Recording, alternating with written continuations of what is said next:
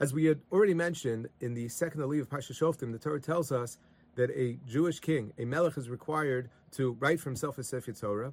The lashon of the pasuk is "V'kasav lo es mishnei Torah zos," and Rashi explains from Chazal that a melech is actually required to have two Sefer Torah. One he places away for safekeeping together with his other treasures, and one he carries with him everywhere he goes. So of course, the question is, why does he need two? Would it not be sufficient to either carry one with him or put one away for safekeeping?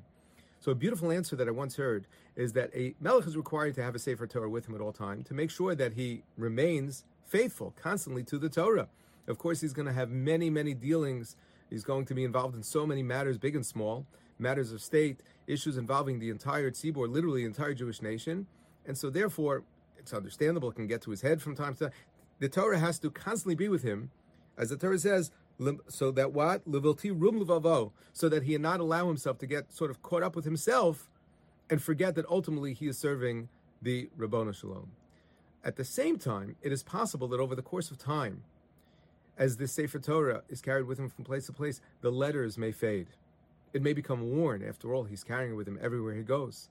And so therefore it is necessary for him to, every once in a while, take the Sefer Torah that he carries with him and compare it to the one that has been stored away, that is safe, that is being protected, that has been preserved, that is not affected by the elements, by the change of time, and make sure that they match. And of course, this can be understood not only in its most literal sense, but more in a more figurative sense, that the melech over the course of time may think that in fact he is remaining completely faithful to the laws of the Torah. But as we know, the more we experience in life, when we are influenced by many things, particularly from the outside, so they can erode, they can cause a slow but steady decay of the laws, the principles, the values, the teachings of Torah. And so therefore it is necessary that on a regular basis, he sort of do a cross-examination to make sure that he is still as faithful to the Torah as he intends to be, as he wants to be, as he sets out to be. I just think that for the many, many people who devote themselves to the study of Shnai Mikra, and of course that includes this very, very faithful group right here, that is part of the incredible initiative of spreading and facilitating and strengthening the mechazik those who are Shnai Mikra. The study of Shnai Mikra, in a certain sense, is a very similar type of endeavor, because I imagine that over the course of times, year after year after year, people who are careful to be Mavir Sedra, Shnai Mikra, Targums, over the course of time, they really, really know the Torah. They know the Torah. So after 10, 15, 20 years, so why do I have to keep coming back to it? And the answer, of course, is, well, there are many reasons to this. There's many answers to that question.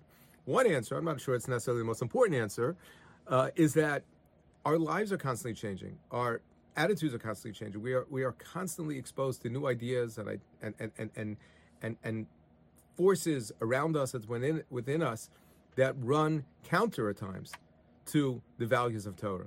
And so the idea of being able to check in every day, or at least once a week, depending on how you break up the study of Shnai Mikra, every day, once a week, to sort of see how does my life, how do my experiences compare at the moment to the Parashat Shavua, which defines, the contours in every single way, the definitions of the life of a Jew.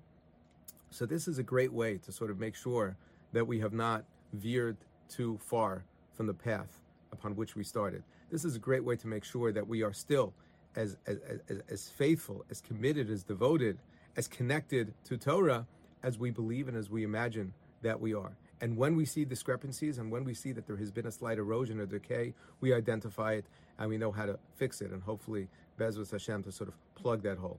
So I thank you very much again for this wonderful opportunity to learn with you. And I want to wish each and every one of you continued strength and chizuk as you participate together as a wonderful tzibur in the incredible mitzvah of learning each and every week Shnai Mikra V'Yechad Targum. Thank you. Have a wonderful Shabbos.